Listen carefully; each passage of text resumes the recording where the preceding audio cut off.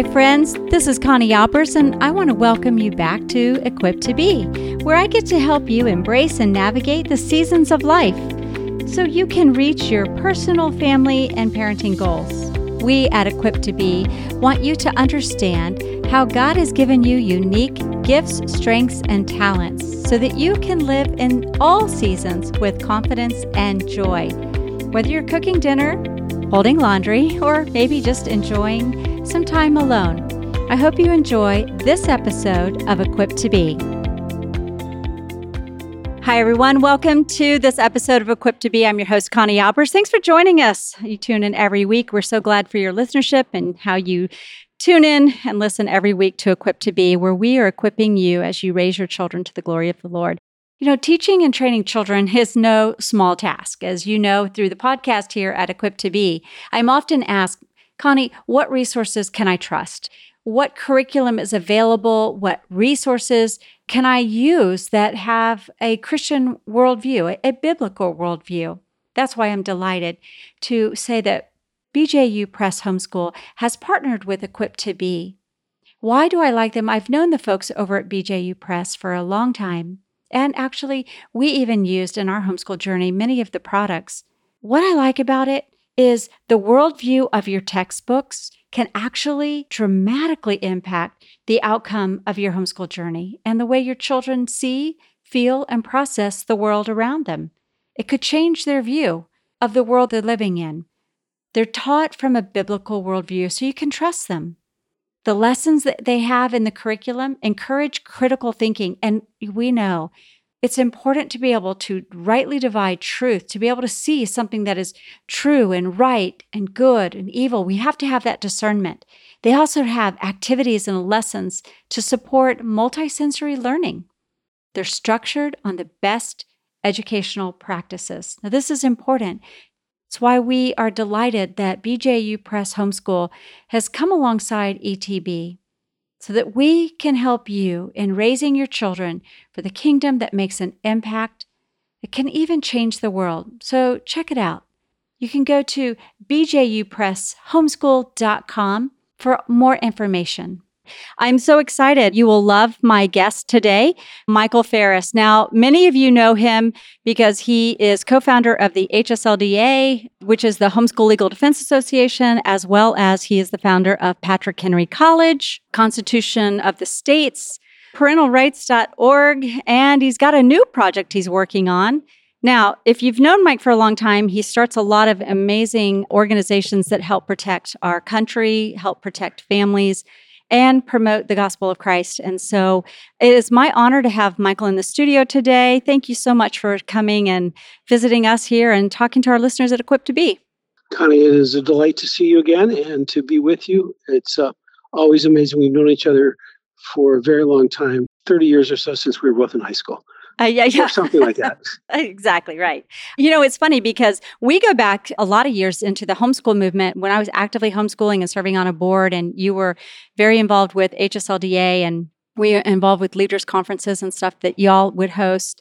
You made an impact on my life so much so that you wrote a foreword to Parenting Beyond the Rules, and we have gotten fabulous feedback from that book, and it continues to impact families. As a matter of fact, that book spurred an interview with Focus on the Family, the folks over there, and we did a segment called Parenting the Heart of Your Teen, which was their number one download in 2020. So it's amazing to see what God has done and how he continues just to keep our paths crossing, even though whether it was from Lyme's disease when your family was battling that and I had just recovered from it, or in the homeschool world. Listen, I would love, because my listeners aren't as familiar with you because of part of the work that you're doing with the Alliance Defending Freedom, which you used to be the president or CEO. Both. So I'm going to so I'm not going to do all that you've done justice. Tell us a little bit more about you. Well, Connie, I've been a lawyer since 1976. And since 1980, I have been in full-time Christian legal ministry of a variety of things. The first national thing I did was with Concerned Women for America with Bev LaHaye. And I was her general counsel. And while I was there doing a television show with him, I met Raymond Moore, who talked to me about homeschooling my own kids. And as a result of that, I ended up starting Homeschool Legal Defense Association. HSLDA is now 40 years old. I was the president for a very long time, but I am still the chairman of the board for 40 years of HSLDA. And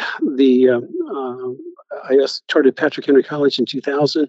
And in 2017, I became the president of the largest Christian legal organization in the world called Alliance Defending Freedom. We have a staff of 400. It doubled while I was there. It was 200 when I joined. It's now 400. We have offices in India, 5 offices in Europe.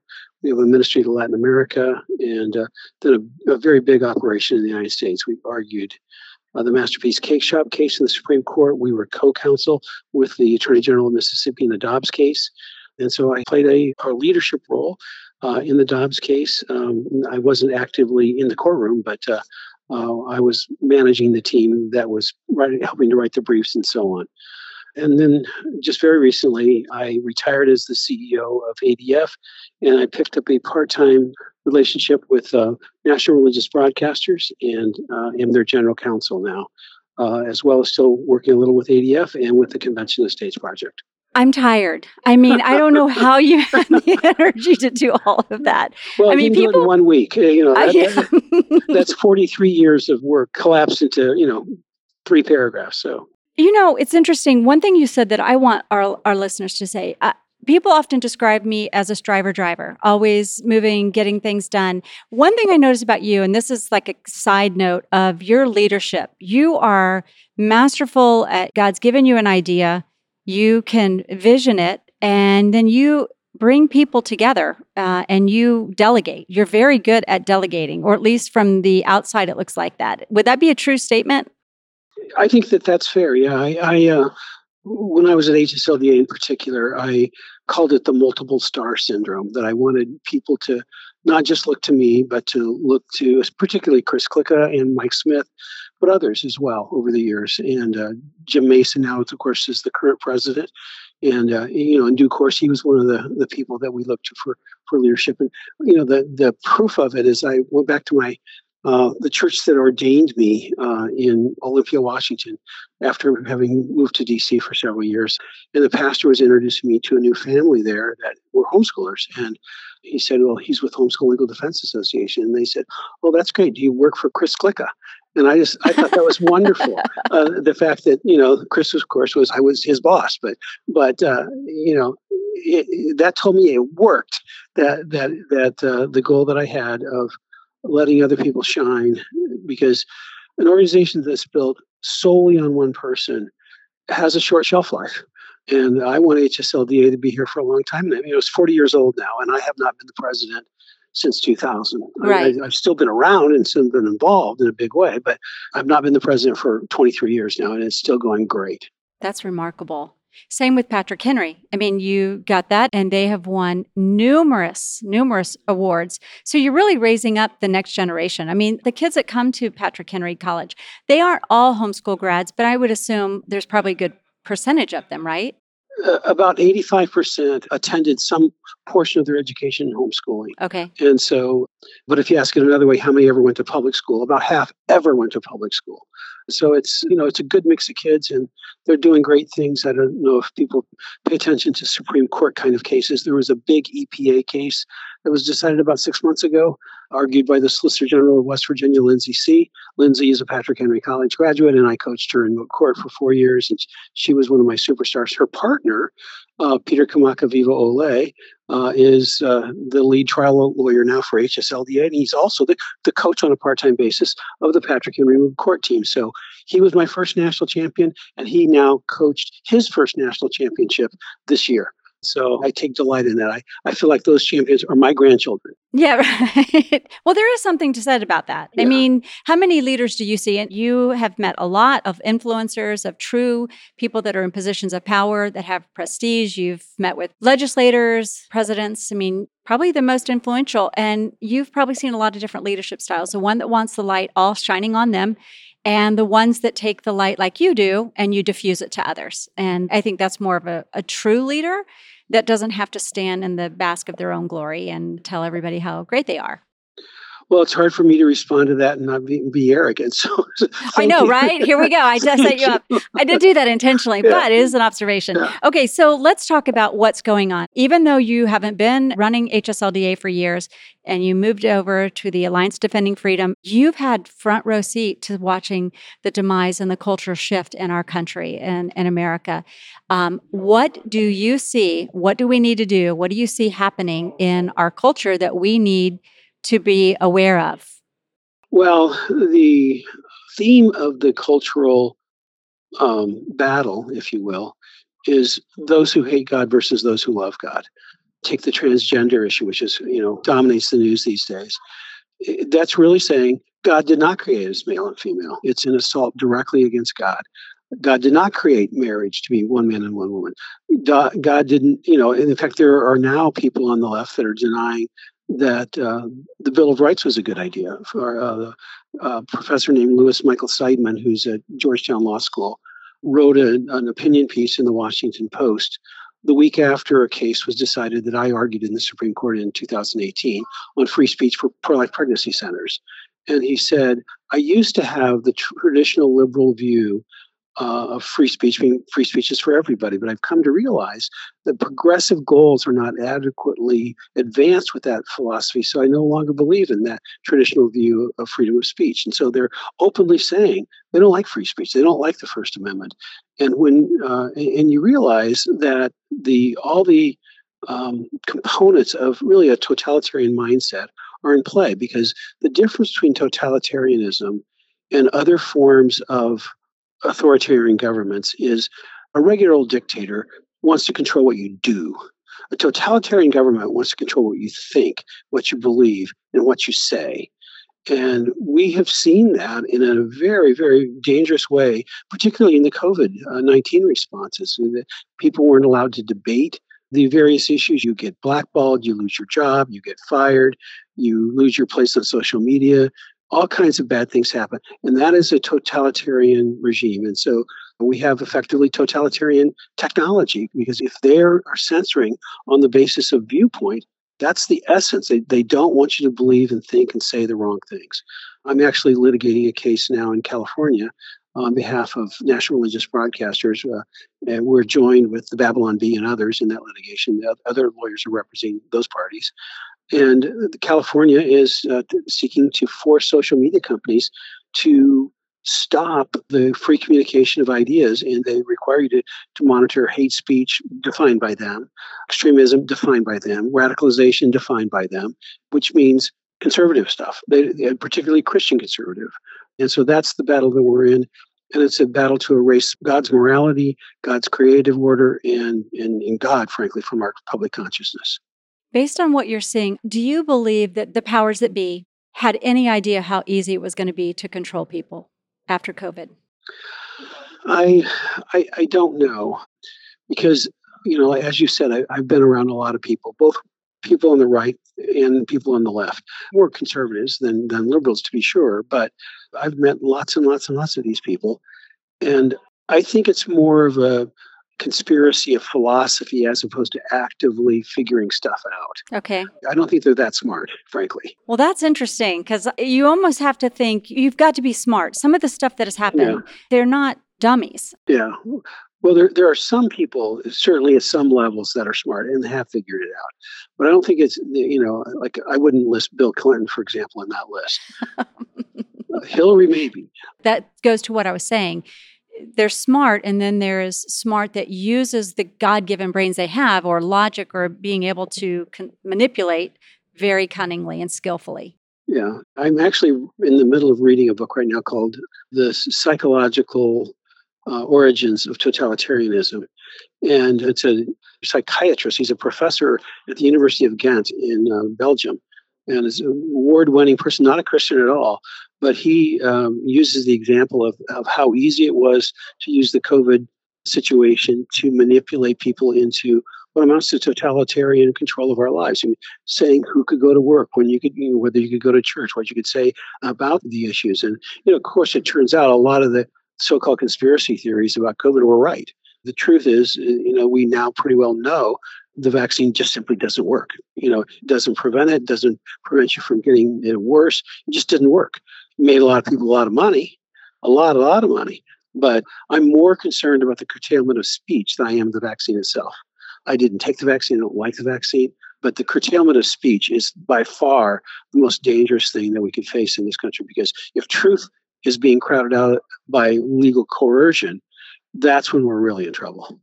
All right. Can we go there for just a minute? Give my listeners some action steps. I mean, families are busy. They're just trying to put, $12 a dozen eggs on the table. They're trying to fill up their gas tank. They're trying to survive life. They can't be in all these different places where all these systems of our normal lives have been disrupted. So expand a little bit. What can families do? And I know you're working on a new project.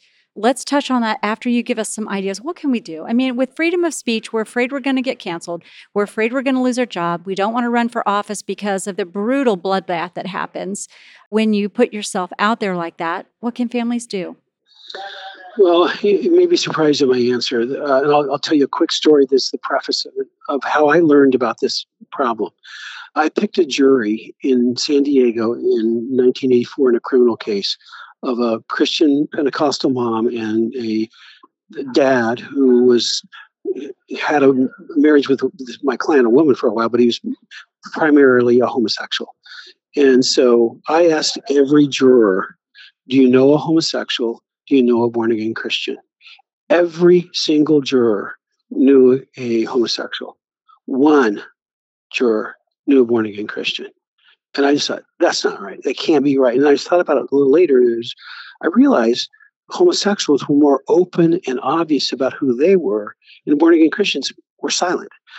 And the reason that LGBT rights are advancing so rapidly is people know people, and they feel sympathetic toward them. And so the number one thing you can do to protect our freedom is just tell people who you are. Be open about being a follower of Jesus. Be open about loving the Lord. Be open about homeschooling. In fact, we've been better about being open about homeschooling than being open about being a Christian. And one of the reasons that homeschooling is in such strong position today legally is that people know people, and that knowledge, state legislators know people, judges know people, all kinds of people, congressmen know people, and that knowledge it personalizes an issue. It's not an abstraction. And so when we keep our faith hidden, we become an abstraction. So the worst thing we can possibly do for the long-range future of believers is to keep our mouths shut. Stand up, show up, speak up, let people know who you are, and let people know whose you are. And so the project that, Connie, you're talking about is I'm about to launch a new civics program. It's going to be 25 video series. There's a textbook for aimed at high schoolers. It'll be about 400 pages. It'll be done by this fall. It's so new. In fact, this is the very first public mention I'm making of it right here now. Thank you. Yeah. Right here on Equipped to Be. Yeah, and so we haven't settled on the URL for it yet, but stay in tune to Connie's website and things, and make sure the word gets... We'll have it all listed in the show notes and push it out for you. I think that's so important, because if anybody has the authority, it's not just a civics class. I mean, you've battled all of these fronts. You fought for families, and you're a father. You're a father of... bunch of kids. 10, 12? 10 kids. I mean, you... 10 kids. 30th grandchild's on the way. 30th? Yeah. Oh, man, my family's slow. We've got 2, but I love it. It's great. But so, I mean, part of what we have to think about, and people ask me, why am I still doing what I'm doing? And I said, well, because it's not just our country that we're fighting for, it's our families. It's our children and our grandchildren and their futures. But there's more than that drives you, and there always has been, and that is that everything you say and do points to the Lord and the gospel and Jesus and salvation, and all those other things that God's put in your path are driven by that singular focus. Free speech, why do we need free speech? Well, if you can't have free speech, you can't tell people about the Lord. You can't have impact in anything that you do, and we become like, China or other countries that are similar to that, and we don't want that to happen. But would you say that is their driving force? It hasn't been... I think God has blessed you with the things that He has blessed you with, the organizations, just because you kept showing up and saying, well, I have these skills and I will say yes. And your sweet wife, Vicki, says, okay. And your kids have also said, okay, Dad. But is that what drives you? Yes, indeed. And I was sitting in church when I was in law school, and the Lord kind of tapped me over the shoulder with a 2x4 and said to me in a Baptist kind of way, so everybody in this law school knows that you're a conservative and you know a lot about the Constitution. When are you going to tell anybody that you're a Christian? I was just really convicted. And so I committed myself that the next day I'd take care of it in law school. I didn't do anything that flamboyant. I just posted a yellow piece of paper in a legal tab and wrote, anyone interested in starting a Bible study, contact Mike Farris, and put my phone number up. That was it. And the word spread through the law school. And a few weeks later, I got a call from a Christian lawyer who heard about this, and he offered me a job. And one thing led to another. And everything I've been allowed to do in my life, everything I've been allowed to do in my career, I can point a straight line back to that yellow piece of paper. Wow. And so it was not being ashamed of the gospel of Jesus Christ that gave me the opportunity to do some things that are pipe dreams for most lawyers. I've argued twice in the Supreme Court. I've been all around the world talking to leaders about religious freedom issues in China, in Russia, in Romania, Czechoslovakia, or the Czech Republic now, and lots of really interesting assignments in my life. It all came from that yellow piece of paper and just being faithful in little things. Yes, I love what you just said. So when I asked you a call to action, you said stand up, show up, speak up. Did I get the order right? You got that right. All right. Michael, I know that you are super busy. We are at the NRB. That's one of the many hats that you wear. And so thank you for joining me on Equipped to Be. Thank you for, again, publicly, I just want to say thank you for endorsing Parenting Beyond the Rules, Raising Teens with Confidence and Joy. Just that meant a lot, and God has used that book, and God has used your ministry, your faithfulness in our family's lives and in millions of others' lives. So thank you for joining me on the podcast today. It's been my privilege to be your friend and to be with you today. God bless you. God bless. Well, that wraps up this episode of Equipped to Be. If you enjoyed this show, please share it with a friend or family member and hit subscribe so you don't miss a show. And thank you again for joining me. Remember that we are equipped for every season of life.